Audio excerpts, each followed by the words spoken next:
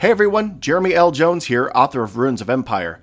Just a really quick reminder that the second season of Ruins of Empire is just about to get rolling, and to help support it and the Ruins of Empire series in general, I've got a pre-release campaign rolling on Kickstarter.com. Just go there, search for Ruins of Empire before October 23rd, and reserve your paperback or hardback copy of Ruins of Empire 2, Templum Veneris. Or you can just throw in $1 and help keep this free podcast novel out there for people to find. And as always, thank you so much for listening.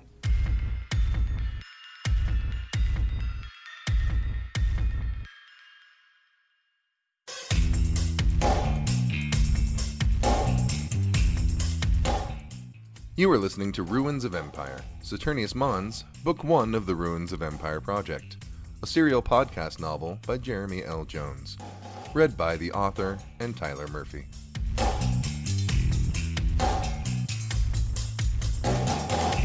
The story so far. While trying to find an ancient civilization on Titan, half of Ysra's party had become incapacitated. Cronus from some unknown respiratory disease, and Viekko from Triple T withdrawal. She and Althea decided it was time to seek help from the corporation expedition they had arrived with. But, while making their way back through the forests, the team stumbled on the gates of the city they had been looking for. While Ysra gathered evidence of the civilization's existence, the gates opened and strange figures exited the city. Viekko, suffering from an out-of-body experience, watched himself go out to meet and then become captured by the people of the city. Ysra, Althea, and Kronos were captured as well, and the entire team was led into the city gates as Viekko faded away completely.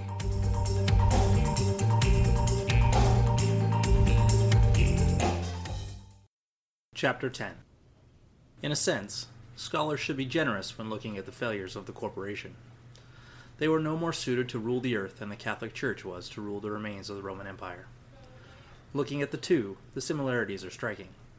The corporation, like the Church, believed in a purpose that superseded the well-being of the people under its charge.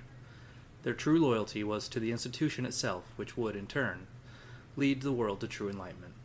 Thus the institution, not the people, was to be nurtured and defended above all else. The difference, of course, was that the Catholic Church believed in the spiritual, whereas the corporation believed in economics. But neither were worth the cost the world paid in human life. From The Fall, The Decline and Failure of 21st Century Civilization by Martin Raff.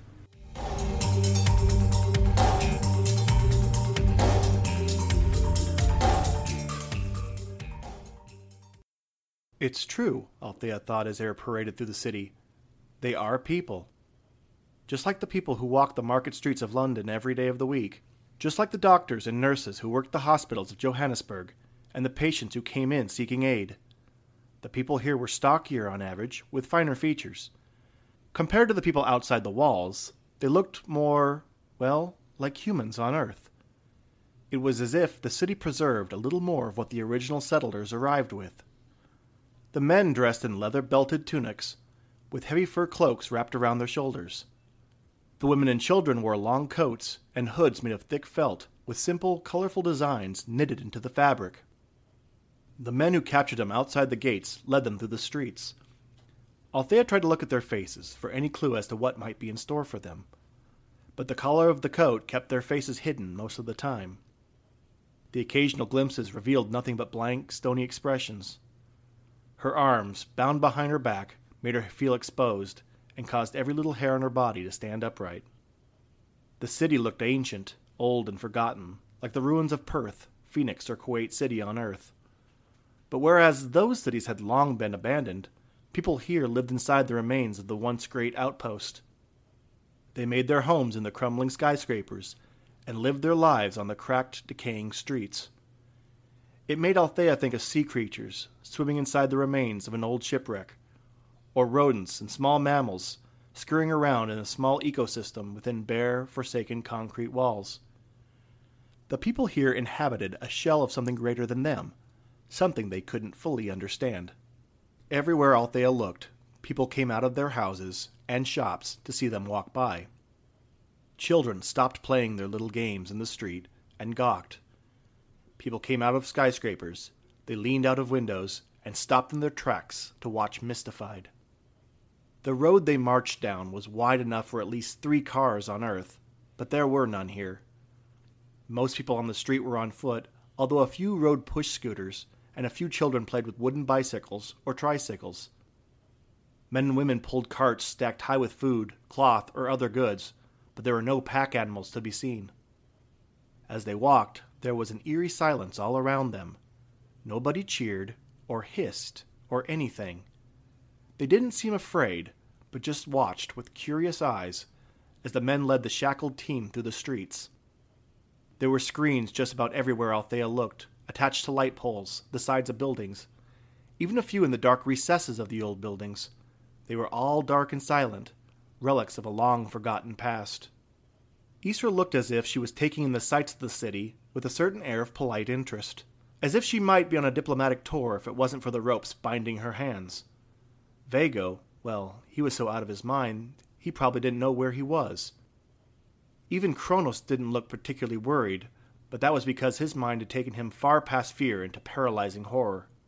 He looked down as he walked, as if acknowledging the world around him would make it real. Every once in a while, one of their soldiers would prod him with their baton to make him hurry. The men led them to a building near the center of town. Althea imagined that, at one time, it was the tallest building in the city, with 2 towers ascending into the thick, misty Titanian air. Now, one of them was nothing more than a pile of twisted metal and concrete.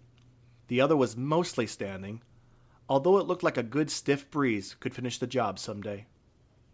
The men led them up a steep set of stairs, into a building that connected the 2 towers on the ground floor. It was a much smaller, squat structure that could have served as a lobby for whatever was happening in the towers. At the top of the stairs, the men said a few words to each other and opened a set of wooden doors.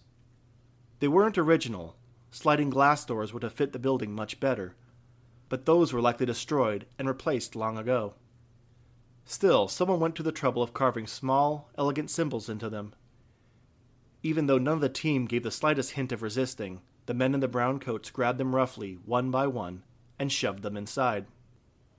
It felt like a completely different world in there. The city outside was drab, gray, and crumbling, as if all the color had faded over the years with the city. But in here, every surface was adorned with color. They walked through a wide hall on rich red carpeting. Paintings and sculptures decorated every available space along the walls. And there were lights, real electric lights. They looked poorly made and cast a sickly orange glow over the hall, but it was electricity. Somehow its presence made the place feel less alien. Isra looked impressed, even if she didn't say anything. Here in this palace, Althea felt they had crossed into another social caste. Unlike the women outside, the hooded cloaks the women wore here were covered from the collar to the floor in vibrant colors and intricate designs. As they walked through the building, Althea saw some of the women wearing something closer to dresses in bright reds and yellows. A few wore jewelry in the form of gold and silver necklaces, rings, and brooches, although it looked restricted to a select group. The people formed small clusters of 5 or less, and were deep in conversation until the men led Althea and the rest of the team past them, at which point they would stop and watch them go by with an air of smug amusement. Althea's sick, twisting feeling of foreboding grew. More soldiers opened a set of double doors for the group. One of their captors shoved Althea through the doorway so hard that she lost her balance and fell face first into the rich, soft carpeting. As she got to her feet, her eyes met Kronos' eyes for a moment, and Althea saw a fear that had lapsed into sadness. The idea of the condemned being marched to their execution popped again to Althea's mind. There was music when they first entered. A strange kind of metallic lilting, like from a harpsichord or a hurdy-gurdy. But there were also conversations between the 50 or so people clustered in the chamber, both of which ceased when they got a look at what had just been shoved through the door. The room was immense and extravagantly decorated. Descriptions in Althea's mind shot way past lavish and planted firmly on gaudy.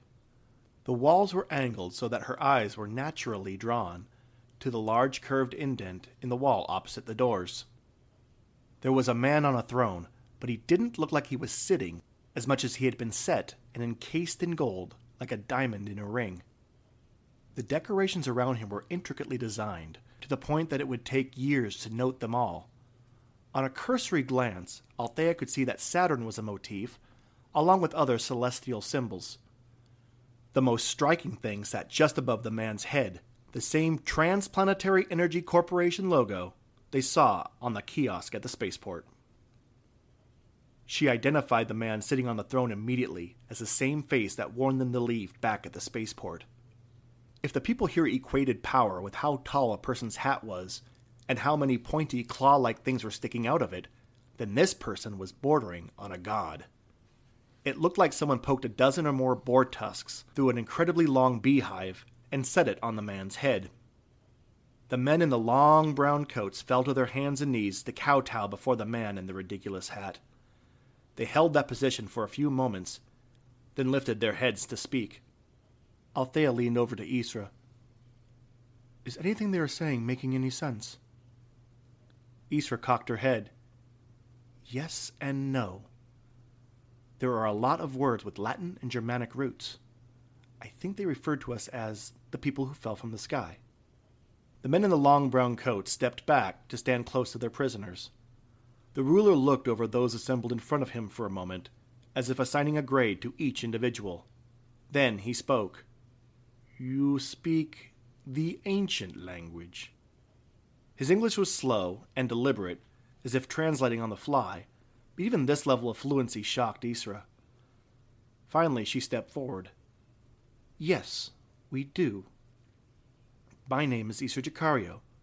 This is Althea Fallon, Vego Spade, and Kronos. We have come from Earth." The man nodded. "I am the Houston of the Urbo Legaya. You are lucky with the Campanillo. The Perfindulo, the people who exist outside the walls. They would kill you and eat your flesh if they see you. What is your business here?" Isra stood up straight as she could with her arms bound. "It is good to meet you, Houston. You and your people. We have come to learn from you, to learn of your ways and culture, to find out how your society has developed in the many years since our people were one. We have also come to protect you. Something is happening that will be hard for you to understand. There are those who would take your land from you. They are here, on this planet." The Houston chuckled slightly and spoke to the assembled crowd in their own language. Whatever he said caused a wave of self-satisfied snickers throughout the crowd. The Houston held his hand out toward the members of the Human Reconnection Project assembled in front of him. "You speak the language of the Campanillo. You arrive on boats of fire like the Campanillo, but you are not from Earth." Isra paused. "I am sure this must seem incredible. I cannot imagine what it must feel like to find people who claim to be from another planet. But you must believe." "If you were from Earth, the Campanillo would tell me. The Campanillo still talks to me. They did not speak of you." "Campanillo," said Isra, rolling the word over her tongue. "I do not understand. What is Campanillo?" Isra maintained a fixed, neutral expression. If she was worried at all, it didn't reflect in her demeanor or voice. Althea was a different story, however. Something dangerous was happening. She could see it in her quick glances around the room, in the eyes of the nobles watching. Something in their eyes condemned them. She shivered, as if a chill filled the room. "Of course you do not understand," the Houston answered. "You know nothing of Campanillo. You are Pufindulo. I see that now. You may have come from the stars, but you have not come to save us. You have come to destroy us, again." The word Perfindulo caused some frantic and hushed discussions among the nobles gathered around. They understood that word, and it carried some hefty baggage, judging from the reaction. Even Isra started shifting uncomfortably at the sudden commotion around her. "Forgive me, Houston. I am confused. Campanillo, Perfindulo. I do not know what any of these words mean. Believe me that we did come from Earth. I would talk with you more about us, if you would let me." The Houston grinned and said something to the rest of the crowd. He waved his right hand in a graceful flourish as he spoke, as if trying to emphasize some grand point. When he stopped speaking, everyone in the room gave the ruler a kind of muted laugh. Not a full belly laugh that comes when someone says something actually funny, More the kind of half-hearted laugh that happens when someone in power says something that was supposed to be taken as funny. The Houston raised his hand, and the laughter, such as it was, died down. If you are from Earth, if you are Compañero, then answer this question for me. When is the next departure for Earth? When will the ships come to carry our people back home? Isra sighed. There is no such mission as of now. Your people, this city, it has been forgotten by the people of Earth. Something terrible happened many years ago. It is what caused the ships to stop coming to Titan. You are remembering a long-forgotten past, but let us talk with you. We will listen, and maybe we can discuss a transportation mission in time. The Houston sat back. You are not Compañero. You are not from Earth. The Compañero would never forget its people. Earth is a paradise of perfection. Nothing bad could happen there. Ilen for por ti, a la Marabarajon. You will be punished for your lies, perfindulo. Before Isra or Althea could say another word, the men with the batons and the long brown coats grabbed them by their bound wrists and started hauling them back towards the door. Isra struggled briefly against the men. Houston, you must believe us. Something terrible is coming to Titan. Your people are not safe. You need... Her words were cut short when one of the men hit her in the stomach with a baton. She crumpled to her knees before one of the men hauled her back to her feet. No one resisted after that, but let the men lead them away. The music started up again, as did the chatter of the nobles, as the doors clicked closed behind them.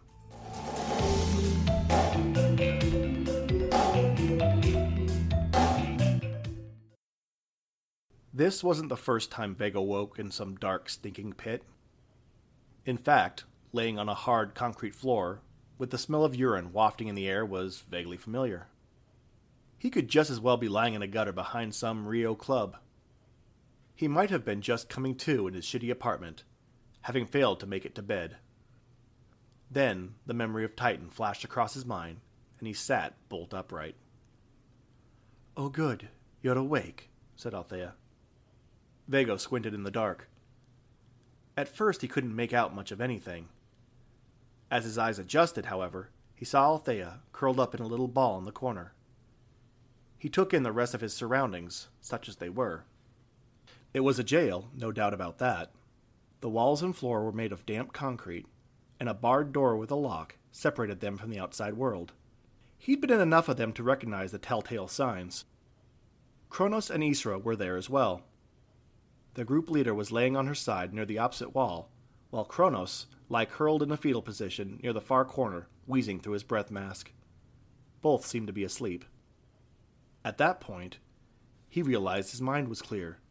No haze, no disconnect, no sign of Triple T withdrawal at all. Either he had been here so long that he'd completely recovered from the addiction, or... You lied to me, Viekko. Or the jig was up, and Althea finally figured out what he had been doing up to this point. Viekko checked his pockets and found them all empty. He wasn't surprised, but that didn't stop him from swearing under his breath. How'd you find out? Besides checking your pockets, depersonalization disorder has a few causes, and all of them tied to endorphins. While hibernation can muddy up brain chemistry, it doesn't last as long or hit as hard as your levels indicated. Short of a chronic problem, there is only one factor that can destroy endorphin production as completely. Trihydroxide thiosulfide tetraoxide. What the hell is the matter with you, Viekko? Althea, I can explain. You can explain, can you? Well, this ought to be jolly good fun. Go ahead, then. Explain. I can't wait to hear why you are charging all over Titan, hopped up on the worst bloody drug created by humankind. Ooh, and I can't wait for the part where you talk about how you put everyone on this mission in mortal danger while you detox. This'll be fantastic. Viekko leaned his head back until it bumped against the wall. I could have managed it, okay? I had planned to get me through this whole mission. But you had to go and shoot me up with some ugly thing. And I knew if you saw me, you'd throw a fit. Thank you, by the way, for proving me right. Althea spread herself out and glared at him. Don't you dare blame this on me. You're the bloody junkie. You're the one who smuggled that awful stuff here to begin with. You did all of this. Don't you dare try to put it on me. I did what I had to do, Althea. Like you said, I'm an addict. I don't do what I do 'cause it's smart. I do it 'cause I ain't in control. The Triple T is, and you saw what happens if I don't do what it says. You of all people should know what it's like. You've got your own demons. Althea paused and looked down at the floor. For a moment he felt a twinge of guilt that he had gone too far. But screw her, she brought it up. Althea took a deep breath. It's different and you know it. Really? How's that? I stopped. Yeah. Only after you lost your career, your family, and your entire life. The only reason you ain't in some detention pit now is because the ministry struck a deal with a corporation so you could slum it around the solar system and hand out bandages. You lost everything, and that's sad, but don't go and act like you're so much better than me. Viekko clenched his teeth. Okay, that was over the line. Even before Althea responded, he felt a wave of remorse. Althea shook her head. You're a real bastard, Viekko. Viekko rubbed his right temple. Listen, I'm sorry. That was uncalled for, but... Althea turned her body away from him. I think I am quite done talking with you for tonight. Fine. Just answer me this. What happens between us? Said Viekko. Us? Asked Althea with a certain icy tone. There is no us. Not anymore. It's not what I meant. I mean, what do you want to do? What happens next? Althea reached into her coat pocket, pulled the little capsules out, and looked at them for a moment. When we get out of here, if we get out of here, you have to leave. You need to go back to the base camp and tell them about your condition, declare yourself unfit for service, and wait for the ship to go back to Earth. Come on, Althea. You saw the scene outside the spaceport. That didn't happen years, months, or even days ago. It happened a few hours before you arrived. There's something bad happening here. You can't do this without me. Althea looked at him. Well, we bloody well can't do it with you now, can we? Viekko stood up. You're right. I screwed up. I screwed up something terrible. And when I get back to Earth, I'm done. I'll check myself into some Triple T program. I'll fight through the haze and the disconnect till I come out the other side. I'll never touch the stuff again. But right now, just let me get through this. Althea saw him on his feet and recoiled. What exactly are you suggesting? I give you your drugs back. You want me to look the other way while you continue to dose yourself? See, when you say it like that, it sounds wrong. I'm asking you to let me continue to do the job I came here to do. While blazing on Triple T? Viekko shushed her and looked back at Kronos and Isra. They were both still asleep. Say that a little louder, why don't you? Althea cupped her hands around the pills and held them away from Viekko. It doesn't matter. It's going to be out soon enough because you're not getting your drugs back. So you can either admit what you did, go back to the base camp and get some help, or you can keep it a secret until the haze hits again. At that point, I'll tell Isra that you've caught something incurable and suggest a medical evacuation. Or you can wander off and just die. I don't particularly care which. Viekko stopped. He'd never heard Althea talk like this. It was like the friendly family dog rearing back and biting his hand when we went to pet it. You don't mean that. Althea replaced the capsules in her pocket. Yes, Viekko, I do. We're not just talking about what happens if you lose your fix or don't get a regular dose. What about an overdose? Do you have any idea what somebody with too much Triple T is capable of? Of course he was. He'd seen and heard all the stories about Triple T rage. It made all the news wires almost every day. So had Althea. Because I do. I see the women and children caught in the wrong place with the wrong person during an overdose. They come into trauma centers raped or beaten nearly to death. I will not put myself or Isra in that position. Not now, not ever. Viekko sat down next to Althea. She was right. Well, she wasn't. Viekko could manage himself fine. But she had the high ground, and it was a tough argument to win. She was a doctor, after all. She would have seen the worst of Triple T. She's seen the worst. So she'll be able to treat it, thought Viekko. Okay, you're right. I'm an addict, and I can't be trusted. But I trust you. Althea shrank into the corner. What do you mean, you trust me? I mean, you can keep up on how much I've been taking. You can watch my withdrawal levels and my tolerance. You keep all the shards. Give me, say, 3 a day. Don't let me near the rest of them. That should be enough to keep me sharp, but not enough to overdose. Althea's mouth gaped open. Are you insane? Do you want me to give you drugs? Viekko shrugged. That's your job, right? You give people medicine, make sure they get the correct dosage, they get better. Triple T isn't medicine. It's the most destructive drug ever created, and I will have no part in making sure you kill yourself on it. It is medicine.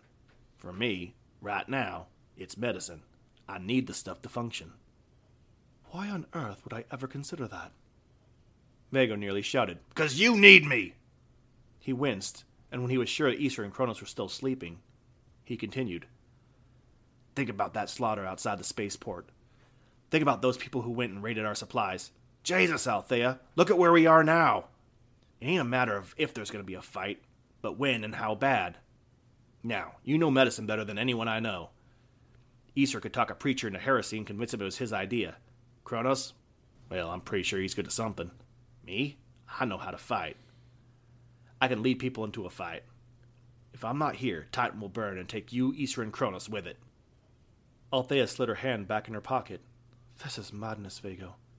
You are asking me to keep you dosed on a highly illegal drug and keep quiet about it. You already did once. I did so we could talk. And I guess part of me thought if I snapped you out of it, you could figure a way out of here. She cupped her face in her hands. You will get 1 a day. No more, no less. 1 a day? That's barely enough to... Are you seriously going to argue with me about the dosage right now? Because I think it's bonkers to be considering this in the first place. But you're right. We're in a bad situation and we need you functional. I'll need more than 1 a day to be functional. Well, that's all you're getting, so I suggest you adjust your tolerance. That's my offer. Take it or go back to base camp. Viekko sighed. Fine, but if the haze gets real bad, we talk, right? You will get what I prescribe, and that is all. And you're going to rehab when we get to Earth. It was a terrible deal, but it was as good as he was going to get. He nodded. Fine. Good. Then we have a deal. Great. What do we do now? Althea stretched out to lay prone on the floor. We're in prison, Viekko. We wait.